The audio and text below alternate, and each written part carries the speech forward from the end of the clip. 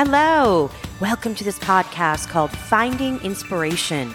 It's a 20 or so minute weekly podcast where we interview someone with an amazing story.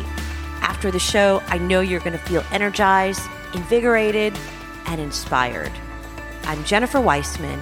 Welcome to Finding Inspiration. Tell me in one sentence, how can you solve the problem of hunger in the world? By rescuing food, surplus food, ending food waste. 200-300 people invited to a wedding, sometimes half don't show up. And I've seen all that food, all this extraordinary great food being thrown out. We're a very green-minded organization. We're rescuing food to help climate change, and we're helping the poor. It's a two-pronged mission. Our mission is to eradicate hunger in Israel. We picked up a party for 4,000 people that were canceled. Within 4 hours, 20,000 pounds were delivered to the people by the people. So I'm sitting here with Gideon Ben-Ami.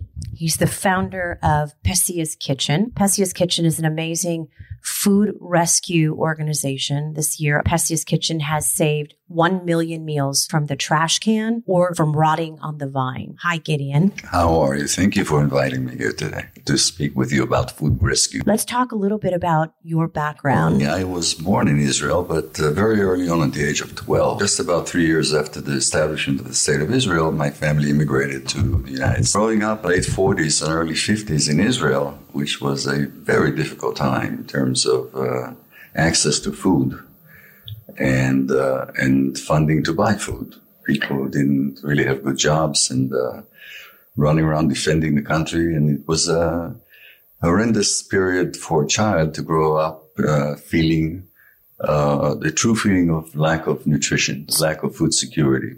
So you were hungry growing up? It was, serious lengths and period of times that we just didn't have enough food. Somehow there was always bread around because we had an uncle in another city. I had to go by bus and travel a couple of hours to bring a few loaves of bread for Shabbat. But it was really that tough. So I remember that, and it's somewhat traumatic to someone who's been in this situation of lack of food, not knowing where the next meal is going to come from. A family of 6 children. But eventually we picked up and left to America, where we had plenty of food. And that's when I first recognized the issue of wasted food. There I began to see how much food is being wasted. In America, when you lived in America, in restaurants? Restaurants that I worked in, and later on as a teenager in catering halls around the city. 200-300 people invited to a wedding, sometimes half don't show up. And I've seen all that food, all this extraordinary great food being thrown out. No one was picking up that food and bringing it to the poor in the area. And that bothered me. And there are many, many people who lack food security and who don't know where their next meal is going to come from. So with rescue food, you can actually eradicate hunger. It's a doable challenge. Just to be clear, rescued food is a meal or any kind of a box of food, a pound of food, a kilo of food that would be thrown in the garbage or unused in some way. Whatever foods, prepared foods, canned foods, or food from agriculture, or baked good products, you quantify the meals with the weight of all that food. So really a pound of food represents a meal. And you're providing 1 million pounds of food to the community. You've provided 1 million meals. Not necessarily each one will be a prepared meal. Some of them need to be upgraded to a soup or to a stew, but you will not be lacking food if you receive packages or help support from our foundation, Pesia's Kitchen. Who is Pesia? Pesia is a legendary grandmother in our family. She's a legend because she, in a small shtetl in old Poland, small village of a couple of thousand people, she was known to be able to feed anyone that was hungry. We don't know how she did that because she herself was a widower at a young age with 7 children of her own. My gosh. This was a poor community, yet everybody knew that she would solve your problem if you were lacking food. And people who would bring their pot of stew to lay over for Friday night till Saturday in her oven, she would look at into the pot and see if there was enough food. If not, she would add to it. All these stories about her just inspired us to always think about not wasting food, bringing it over to where it's needed and can be used. And throughout the years, we've been in the food hospitality business, so we recognize it more and more and more, the absurdity or the paradox of food being thrown out while they could be moved and brought over to the impoverished community, the poor community, to those who need it, and not do harm to earth, which we'll talk about later about the harm that waste food does to earth. You said 1/3 of all food in the Western world is thrown in the garbage. Right. It's not used. Not used. You had a very successful chain of restaurants. Right. You were in the hotel business. You had done a lot of things. You were an entrepreneur, a very successful entrepreneur.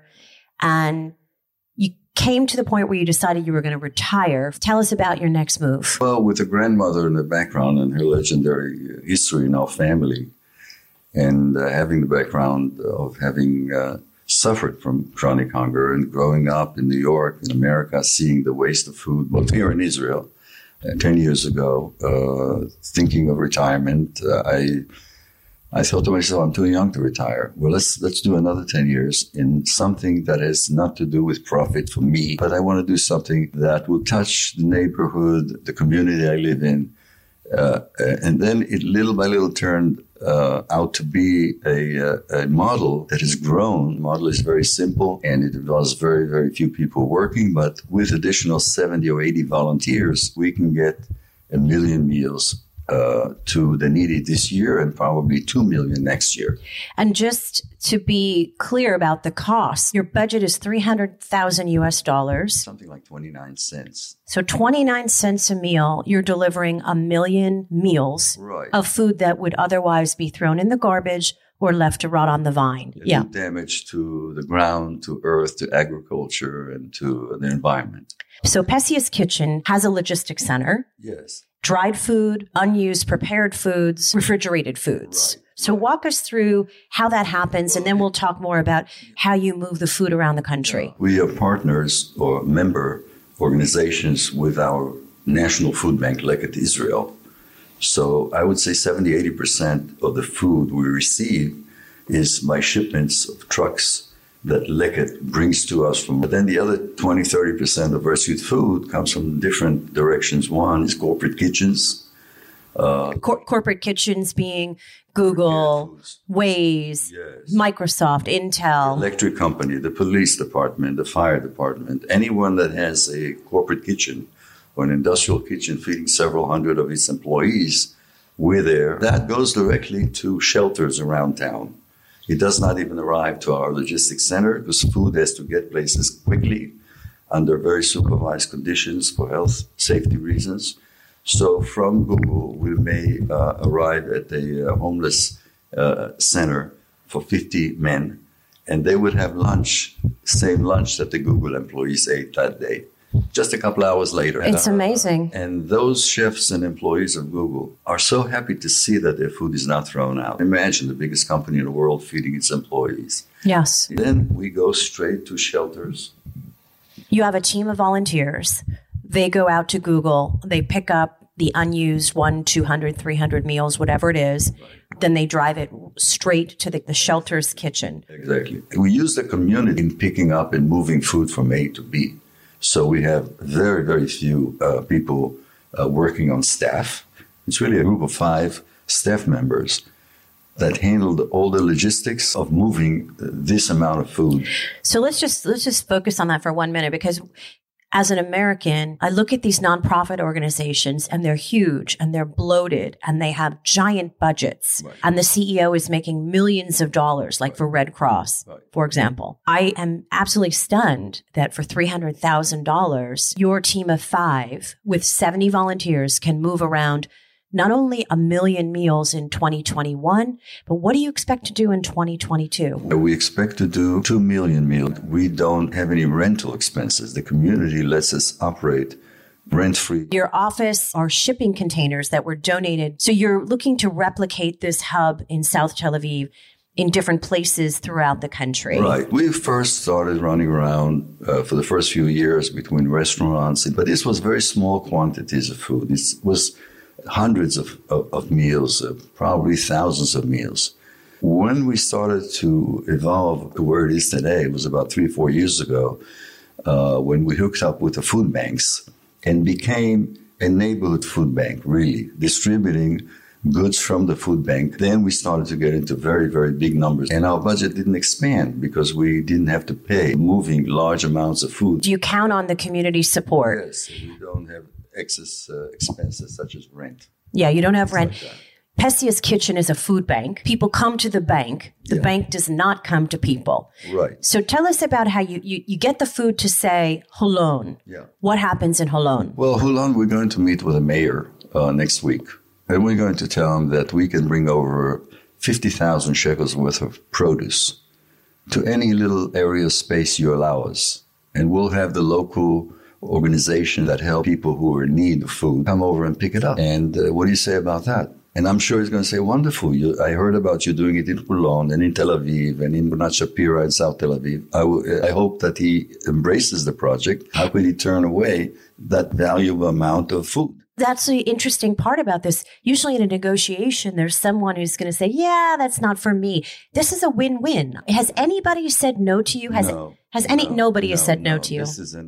This is the most unusual business involvement I was ever involved in, where everybody's satisfied. Your food donors, your financial donors, certainly your partnering organizations who receive the food, and of course the people who really need it. And everybody's thanking you all day long. You know, it's one of those things that there's no more a challenge to break even. Every day is a break even. That's a beautiful line. Today, for example, we received a truck full of salads with dates good for another 2 weeks from a new salad company that are just not marketing quickly enough. So they reached out to you and delivered the salad. Right. So we had 100 cartons of salad, 4,000 pounds of vegetables, 2,000 loaves of breads just this morning. And all that would have been thrown out if we were not there. Can you imagine 4,000 pounds of food thrown out? I saw it with my own eyes. I saw landfills. Did. I went to see landfills that they're horrible. They're ruining us. Why not bring it to the people who need it? We want to be the first country that eradicates its chronic hunger situation. One of your goals, and this is a lofty goal, but I think you can do it. CNN and Fox News and the New York Times to run a headline that says, Israel, the first country to eradicate hunger. Yeah. Is there any reason why this can't be done? I don't know why. This is something that keeps me up at night. It's not right. Tell me in one sentence, how can you solve the problem of hunger in the world? By rescuing food. Surplus food, ending food waste everywhere. Fruits that don't look perfect. Is that called the ugly fruit? The ugly fruit. The ugly fruit. Yeah, and so what is that?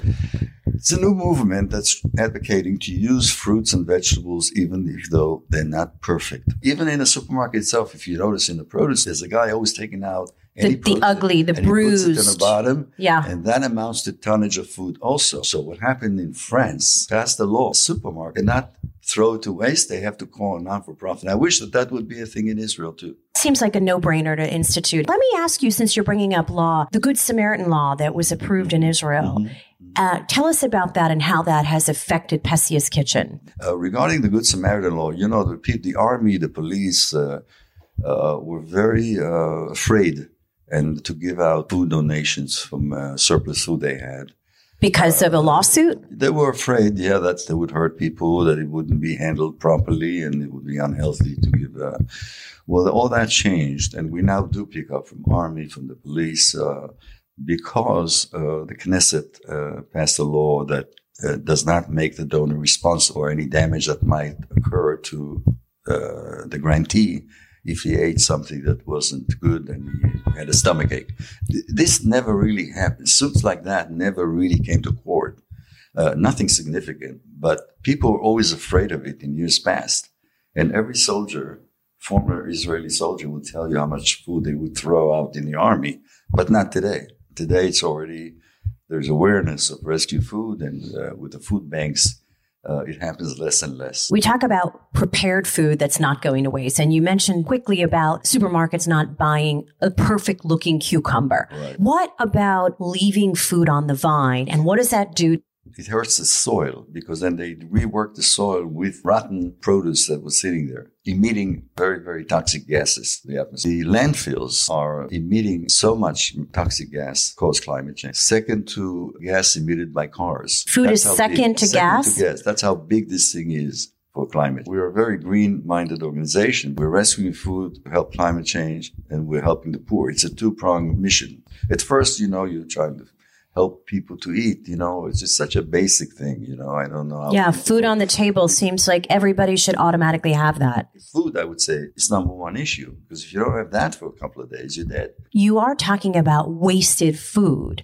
The world has surplus amount of food. The world manufactures a lot more food than we need. They give you a sell-by date or the expiration date, and then everybody throws it out. Then they throw it out. It's a joke. It's a crime against humanity. Yeah, I bought Himalayan salt, the pink salt that you grind. Yeah. It's been there for millions of years. They put it in a bottle. They put a 2-year life season for it.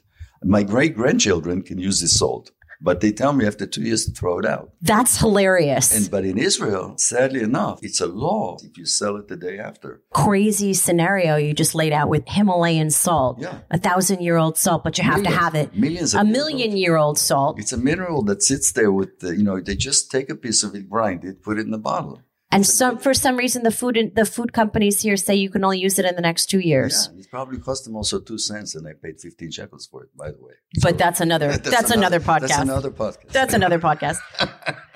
I want to touch on what Corona did to Israel and this idea of the new poor. Do you have any stories of people? When the Corona hit us and people all of a sudden were out of a job and had no cash flow to buy food. So one day a guy comes to us in a new luxurious car, jacket and tie, like an executive, and he's asking if I can help him and his family with a package of food.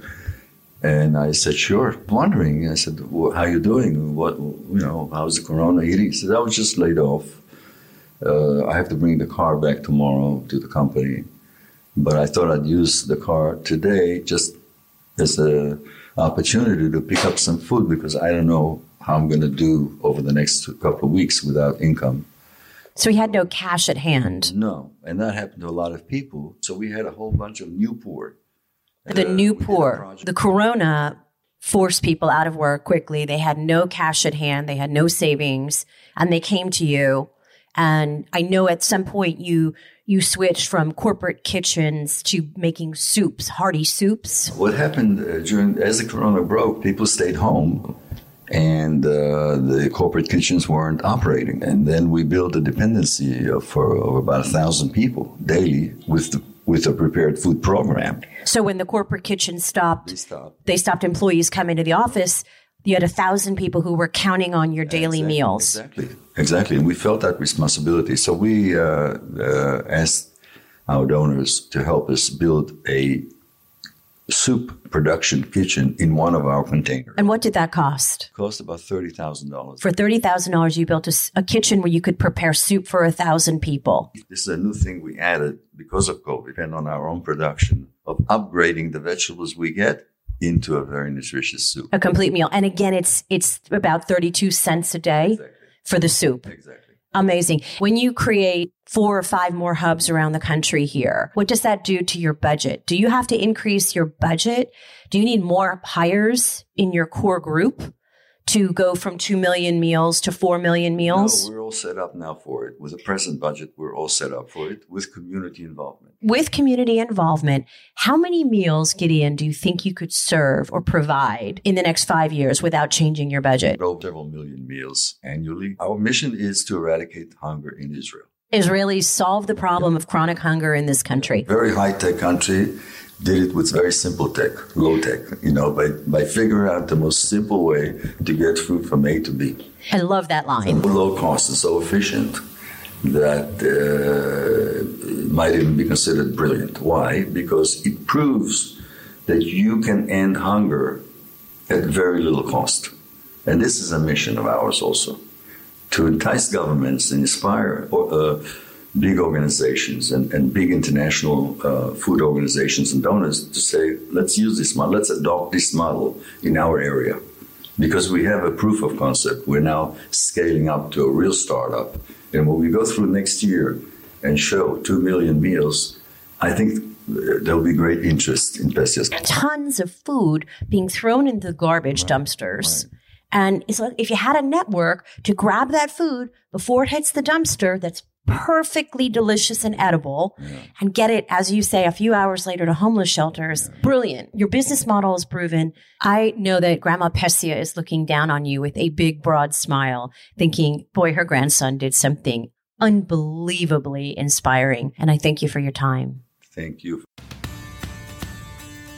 Thank you for joining us this week on Finding Inspiration. Hey, I would appreciate it if you would click on that subscribe button and share this podcast with a friend. See you next week. I'm Jennifer Weissman.